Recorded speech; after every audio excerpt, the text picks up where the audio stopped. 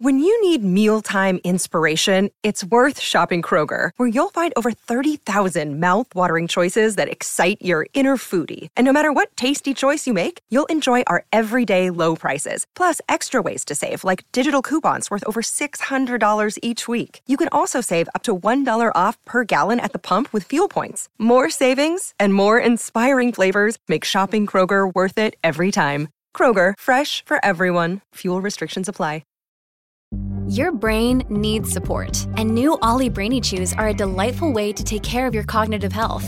Made with scientifically backed ingredients like Thai ginger, L-theanine, and caffeine, Brainy Chews support healthy brain function and help you find your focus, stay chill, or get energized. Be kind to your mind and get these nootropic chews at ollie.com. That's OLLY.com. These statements have not been evaluated by the Food and Drug Administration. This product is not intended to diagnose, treat, cure, or prevent any disease. Welcome to the New Books Network. Hello, I'm Nicholas Gordon, host of the Asian Review of Books podcast, done in collaboration with the New Books Network. In this podcast, we interview fiction and nonfiction authors working in, around, and about the Asia-Pacific region. What does it mean to be a meritocracy? Ask an ordinary person, and they would likely say it means promoting the best and brightest in today's society based on merit. But that simple explanation belies many thorny questions.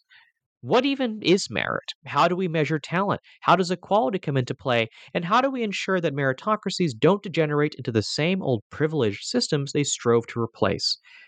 Tarun Khanna and Michael Zanyi write in their edited volume, Making Meritocracy, Lessons from China and India, From Antiquity to the Present, write that few public policy issues generate as much analysis or rouse as much emotion as the question of how to make society more meritocratic. Tarun, Michael, and their fellow contributors try to define, study, and interrogate the idea of meritocracy with reference to two Asian countries in particular, India and China. Tarun Khanna is the Jorge Paulo Lemann Professor at Harvard Business School and the first director of Harvard's Lakshmi Mittal Family South Asia Institute. Michael Zanyi is Frank Hu Professor of Chinese History and former director of the Fairfax Center for Chinese Studies at Harvard University. Today, Tarun, Michael, and I talk about meritocracy, why they chose Asia as their focus, and why it's important to understand how this political idea is implemented in practice. So, Tarun, Michael, thank you, the both of you, for coming on the show today. Perhaps let's just start with the reason behind this volume in the first place. Why study the idea of meritocracy in the first place? So, Nicholas, thank you for having us on the podcast. As we say in our introduction, the idea of meritocracy animates virtually every society that I know about. In most of the developing world, that is my normal haunt. It's usually expressed as angst about how the elite are capturing those particular societies. In the two countries with which we are most directly concerned in this volume, it has been an ongoing discussion item certainly for decades, and as our volume makes clear, as the chapters in our volume make clear, for centuries in many instances. So we see it as a pretty fundamental organizing principle for societies. And we don't start with making a value judgment about whether it's per se good or not so good. And we let our colleagues who have contributed various chapters sort of speak to that issue. But the central answer is that it's just perhaps the animating principle of how one thinks about the organization of society. So I don't want to start off right off the bat by disagreeing with my dear co-editor, but I think there is actually an implicit judgment on meritocracy in the sense that there are practical issues around whether meritocracy is a desirable way of organizing society, how to go about doing it, and so on.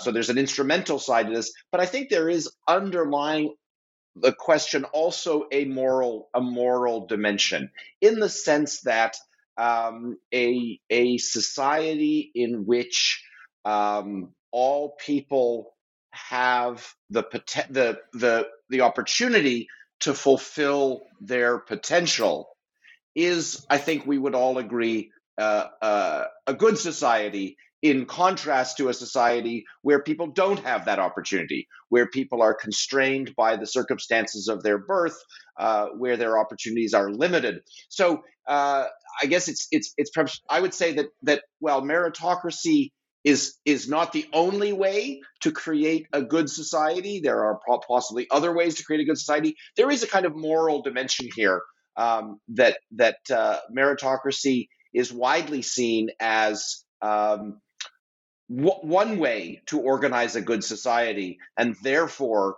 perfecting meritocracy, improving meritocracy, thinking about meritocracy and how it should be accomplished is not simply an intellectual question, not simply a historical or a social science question, but actually also a moral question as well. So I agree with the moral dimension for sure. But I guess my orientation coming into the project, Michael and Nicholas, was that it's possible that we see that it is so subject to abuse that one should revisit whether at a practical level it is doable or not. And in fact, we do have a point of view at the end of the book on that issue, which we'll get to, I'm sure. Mm. Yeah, I wouldn't disagree with you. It's actually been an interesting process. I would not have thought of meritocracy as a moral question before we started, but as we reach the end of the project, I find that conclusion inescapable. And of course, in the way of such edited volumes, we might well have had a moral philosopher weigh in had we known at the end of the project had we known at the beginning of the project what we know at the end. And in fact, there's a whole other book that's formulating, I think, in both our minds, of a very different book, which would include all of our wonderful contributors, but then a whole bunch of other contributors on topics that it didn't occur to us until after the book was compiled. As a process, I might add, as a result, of a process that was many, many years in the making. And I think one of the things that helps the volumes stick together in ways that many edited volumes do not is that the book is really the product of a conversation that has been going on for 6 or 7 years, with different voices coming in, popping out, but a kind of core group of engaged participants. The book reflects who was in that conversation, but other conversations are equally possible. So, I mean, one of my questions is, why focus on Asia? And I know this might be instrumental in terms of who was in the room, who was part of these conversations, but then kind of why are Asian examples front and center in this volume? And I ask because, in Western countries, and especially in the US, there's lots of debate about meritocracy, how to best achieve meritocracy. There are a lot of conniptions about meritocracy in the West. So why then are Asian examples kind of front and center in this edited volume? Sure, maybe I'll start on this one. I think the simple answer is that the conniptions, as you call them, about meritocracy in the United States suggest that this is a central question shaping the future of the polity, the future of the country. And these conversations seem to take place in an echo chamber, as if no one in any other society ever in history, anywhere else in the world, has ever thought about these issues. And so a central reason, to answer your question, a central reason for putting China and India front and center is simply to make the point that if we are having this all-consuming and consequential debate, does it not simply make sense to look at comparisons with other places that have gone through these debates, that are going through these debates, where other approaches have been tried, where other intellectual traditions have been implemented? So the first point is simply, and I think this is probably for American readers, the one point we really want to hit very, very hard is that there is value in exploring the experience of others. A second reason why it's front and center is to come back to my moral argument. India and China are large countries, so hundreds of millions of people who are growing up in those societies, and billions of people who have grown up in those societies, have their opportunities and their capacities to fulfill their potential have been shaped by the constraints within that society, the impact of hereditary inertia, and also by attempts to undo those effects. So it's both a useful case study for the American debate, but also enormously important in its own context, in its own right. And perhaps this is perhaps the most ambitious part of the story. Perhaps all three societies have something to learn from one another, and other societies as well. So there is an instrumental dimension. We are, after all, scholars of South Asia and of China, but that's actually secondary. So maybe I'd like to kind of turn for my next question. So there are two big case studies, I guess, in this book, China and India. Maybe I'll ask you kind of the question about the things about meritocracy in India. The chapters about India in this book seem to be primarily focused on things like caste, on things like affirmative action. What is it about these questions that is influencing the conversation about meritocracy in India? Oh, Nicholas, I think that in India, the meritocracy debate has sensibly very much focused around what to do about this age-old system of caste. Caste is just something that impedes speaking as an applied economist for a second, impedes the functioning of labor markets and prevents talent from finding a way to the task to which it is most suited. And in that sense, not only causes the economy and society to depart from its possibilities frontier, if I could use that phrase for a second, but also is morally dubious along the lines that Michael was talking about earlier. Caste is a central issue, and the Indian state in its modern form, post-1947, has extensively tried to engineer a system of meritocracy, which is an issue that we cover at great length. The various chapters in our edited book cover at great length, with mixed results.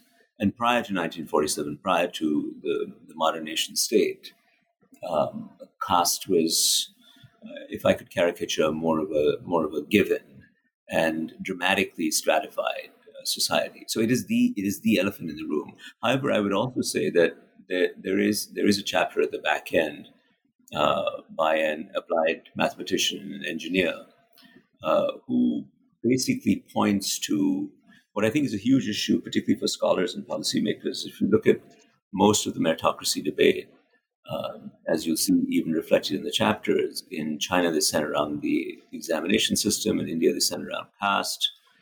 In the US, it's mostly been a question of higher education and admissions to elite colleges and angst about those and so on.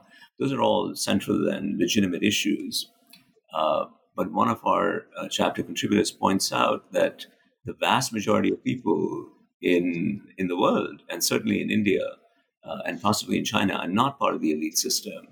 And there is an issue of allocation of talent and the moral issue of giving people full control over their opportunity sets in life that pervades the entire skills spectrum in a society.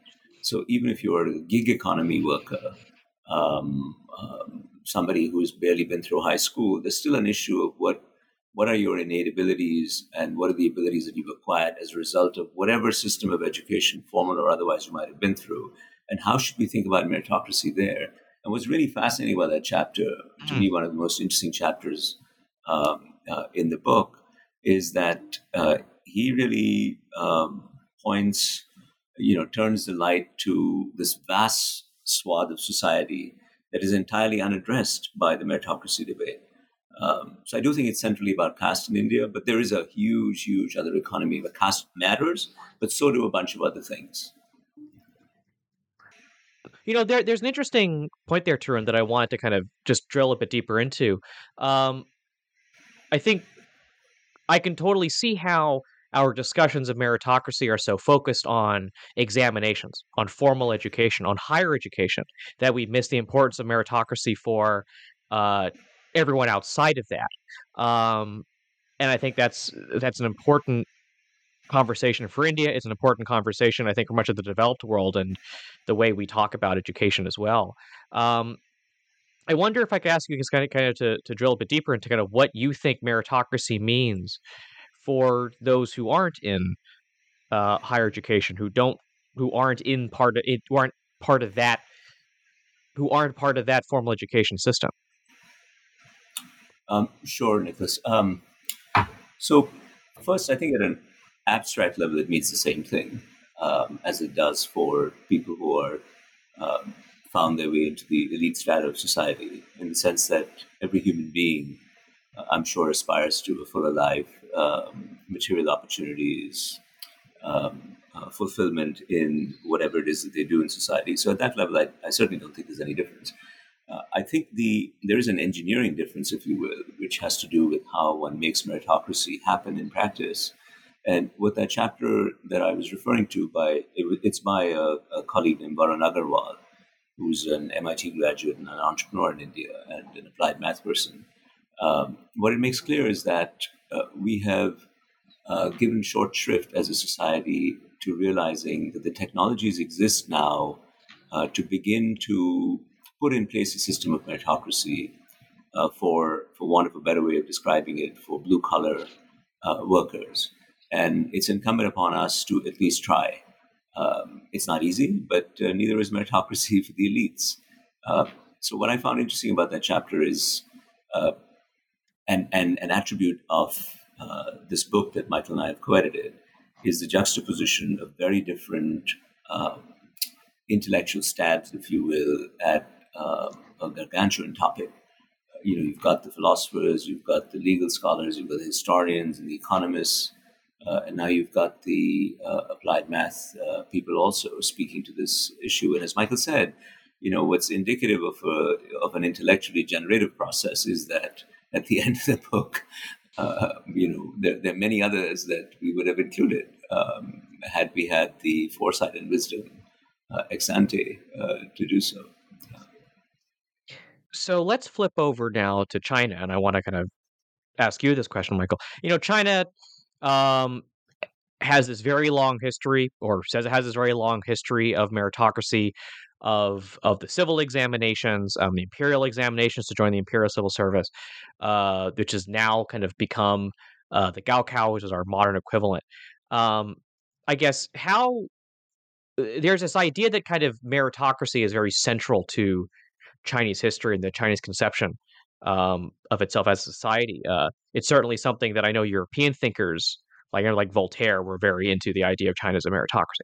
I wonder if you might kind of talk a bit more about how you see meritocracy fitting into, I guess, China and its conception of itself as this kind of long civilization. Sure. Well, let me take that question from three perspectives: a historical, a contemporary, and a what we might call an instrumental. So it's true that, and actually I'll combine I'll intertwine the two as we go, the three as we go along. So it's true that China has an enormously long history of using competitive examinations as a way to determine who should advance in society. As our contributor Zach Howlett puts it very nicely, in that sense, there is a real continuity in the examination system, not as people might expect in terms of producing a meritocratic outcome, but in the sense that for centuries, for elite Chinese men, and now also for non-elite men and for women, the centralized examination has been what Zach calls a fateful rite of passage. And it's a wonderful idea because it captures the idea that the examination is both consequential. It determines in many ways, or certainly shapes one's possibilities in life. So it's consequential, but it's also a product of chance at a certain level. You cannot predict the outcome. No matter how hard you study and how smart you are or you think you are, the exam may not bring you out on top. And so, however much the examination system has changed from its imperial predecessors to its refinement over the centuries to its modern incarnation as the Gaokao, this has been a constant theme, both as an animating myth in society, that society is meritocratic, at least for men in the former iterations. So it's both an animating myth and a principle by which society is structured. The second thing that I think makes it really interesting for us to look at is that it turns out, so Voltaire, like many Europeans, talked a lot about China really for his own purposes without knowing a lot about China. And when he talked about the exam system, it was really as a tool to criticize his own society rather than to dive deep into what was going on in China. But it turns out, if we look closely, and this is something that comes out in several of the chapters, it turns out that if we look closely at the system, we see some universal features of attempts to produce meritocracy. And in the interest of time, I'll just mention one. So at various times in the imperial examinations, one of the subjects of testing was poetry. And now we might think, and lots of people have said, oh, this just shows, how ridiculous the system was. How should we define, how would the ability to compose poetry tell you whether someone should be a good official or not? Well, two comments in response. Most people don't use calculus in their jobs today, but actually calculus is tested on the SAT. And so in some ways, the question is, you could turn the question around and say, well, just as they had faulty measures, so we too have faulty measures, and figuring out what are good and bad measures is a universal question. But the more interesting reading of the question of the poetry exams is to actually look into the debates, as Michael Puett and other scholars have done, to look into what people were saying about using poetry as a testing mechanism. And it wasn't, in their minds, it wasn't foolish at all. The thing about poetry is it's a very, very it's very, very hard to cheat on poetry composition tests. Either you're good at composing poetry or you're not good at composing poetry. Either you're honest in your poetry or you're not honest in your poetry. And so the debates about poetry in the civil service exams are actually debates about issues in standardized testing. They're, in a sense, our debates about the SAT and standardized testing are actually unconscious echoes of debates that have been going on for centuries. Now, the third reason why I think China is important in this story is the point that's brought out by our colleague Bill Kirby in his chapter. The largest educational system, the largest system of higher education in the world right now is in China. As with so many things, the China numbers are just really, really big numbers. If China is able to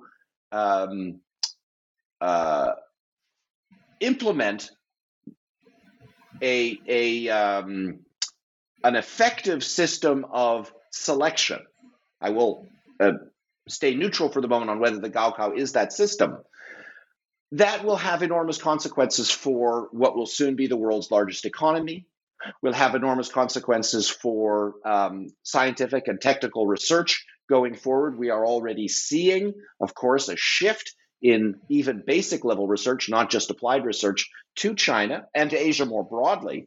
And so the system by which China selects its top university students is actually consequential, not just for China and not just for students in China, but for all of us.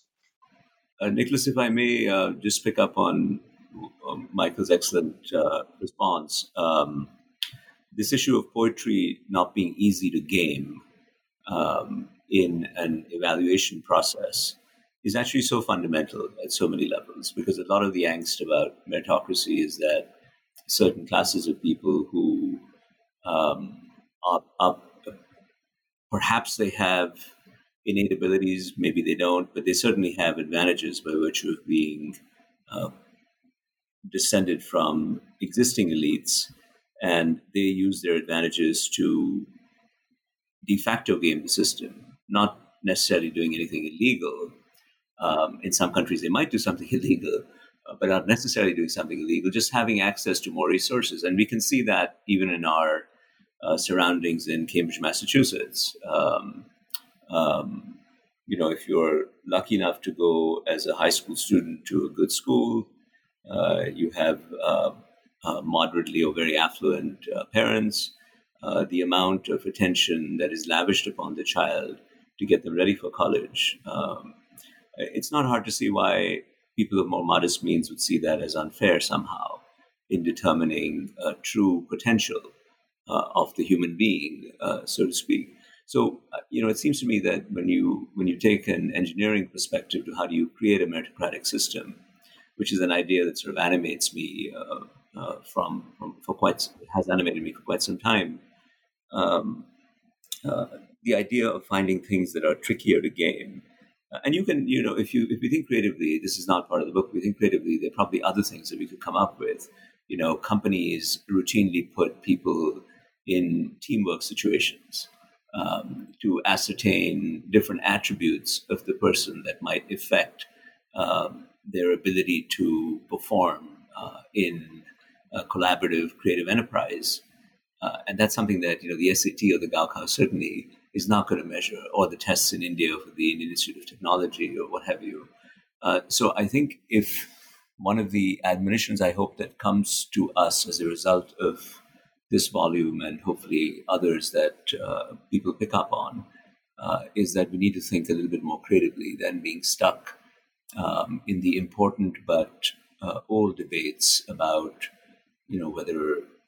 whether exams are good or reservations in India are good or bad or affirmative action is good or bad. Those are important, but those are not the only debates. I think the things you've talked about kind of come through in several of the chapters. This question or this point you raised about kind of meritocracy. The people who benefit from meritocracy then invest more time and effort into their children, which then kind of leads to the creation of kind of it complicates the conversation about meritocracy that comes through in the chapter. I think definitely on the chapter on Singapore, which unfortunately we don't have enough time to get into today. But there does seem to be this kind of complications when it comes to meritocracy. It seems very difficult to build. It definitely seems like it's always runs the risk of getting subverted by either existing elites or the elites that meritocracy itself creates.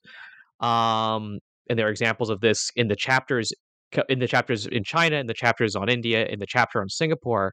And so to pose a bold question, and I know this is something that you talk about in your book. We mentioned it already in this interview.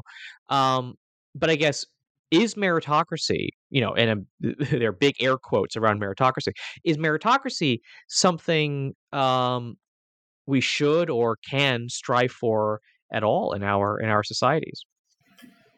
Maybe I'll pose that question to Arun first. Okay. So first I would say that the process that we've observed in the course of editing this volume, and it seems to apply pretty robustly, dare I say, even universally, across time in different centuries in India, all the way to contemporary times. It also applies to ancient and modern China, to contemporary United States, is this idea that, to caricature a bit, that meritocracy contains the seeds of its own demise. By which I mean that imagine that we were starting tabula rasa, no preconditions, we all competed, some of us got designated meritorious. Well, the first thing that those of us who were elevated to that state, if you will, would do is, that's the empirical reality, we would rig the system for our progeny. And in that sense, just the act of engaging in this is sufficient to ensure that in the subsequent period it won't exist in its pure form. And you see that simple process repeated over and over again. And of course, what societies have done is tried to re-level the playing field, in effect. I often think of this, though I've been admonished for using this as not quite the literally correct analogy, but I think of Sisyphus pushing the boulder up the hill, and you try to make a meritocratic system, and you get the boulder up the hill, and then some elite rigs it, and the boulder kind of flattens you on its way down again. But you see societies continually re-pushing the boulder up the hill to get it fairer, more efficient, more morally justifiable, and what have you. And they do this by what we refer to in the book as compensatory discrimination. In other words, saying that thus and so deserves an extra hand because either of past depredations on their ancestors or their circumstances, or because for whatever reason they didn't have access to the same, things like coaching services or supplementary services to put them on a level playing field. And then that process just keeps repeating itself. So that's all to say that the making of the meritocracy, hence the title of the book, is itself a fascinating issue. On the issue of whether we should strive for it, now that we've established that it's actually a very tricky thing, and there have been some celebrated volumes, one of them notably by our esteemed colleague, Michael Sandel, suggesting that maybe it's really not worth it because it's not clear that it's possible to do it fairly. And anyway, people pursuing meritocracy, whether they succeed in the material sense or don't succeed, all end up fairly unhappy with the process. Why kind of bother? Well, Michael and I ended up saying that we absolutely should bother. Because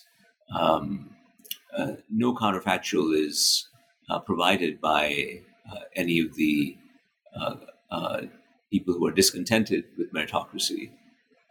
And it behooves us, if we want to make pronouncements on how to set up societies, be presumptuous enough to do that, then it behooves us, if we're tearing down an edifice, to provide at least the contours of an alternative one. But we don't see that. And societies have, I think there's something to the empiricism, which is societies have encountered these difficulties time and time again and have continued to go back to try to make it again. This is a really important issue, so I'll hand off to Michael here.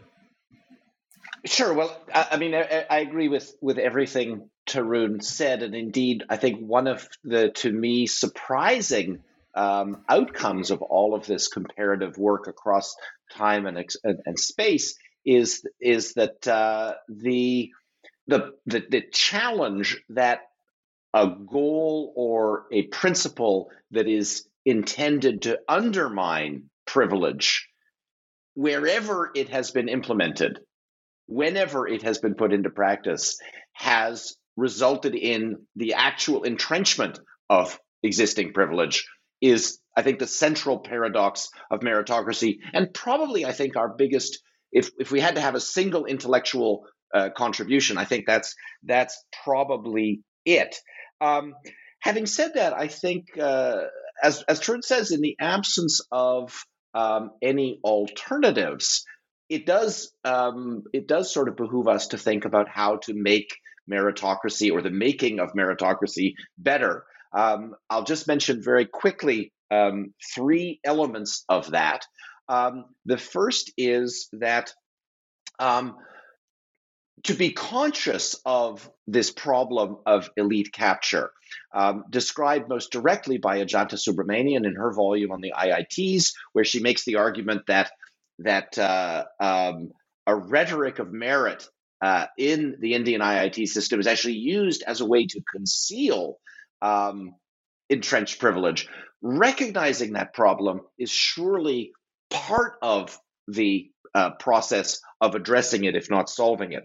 A second broad conclusion, or a broad finding, would be that that meritocracy has to be that the definition of meritocracy has to be dynamic, and so debates about what should be the end state of a meritocratic system are never going to be productive, because what constitutes meritocracy is what society deems as meritocratic shifts, but also what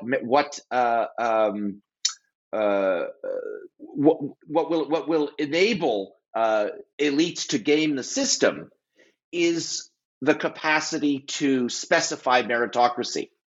And then the third point, which I think this is really, for me at least, one of the powerful conclusions to the volume, is that it's hopeless to pretend that long-term aspirations to meritocracy are not in the short term anti-meritocratic.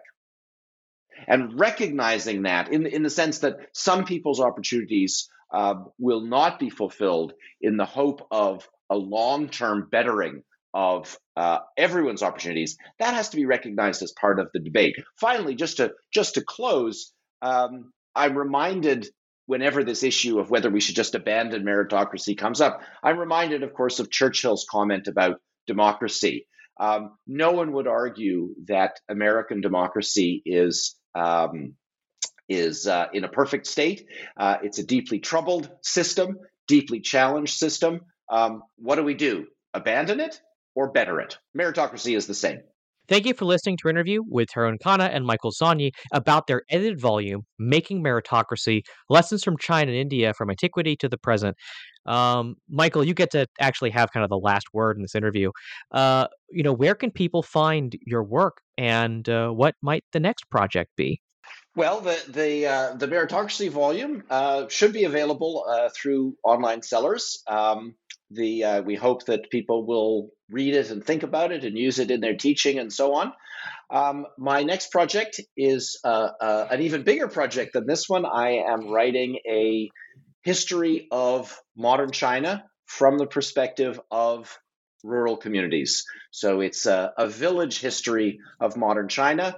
I am having, of course, some challenges proceeding with the research given the pandemic, but finding some workarounds and looking forward to throwing myself wholeheartedly into that project, which I'm really excited about, and I think is a really significant and or potentially significant and very different way of looking at the modern history of the world's most populous country. Well, as someone who recently got to go to mainland China and was there recently, I sympathize with the difficulties of going to China to do research.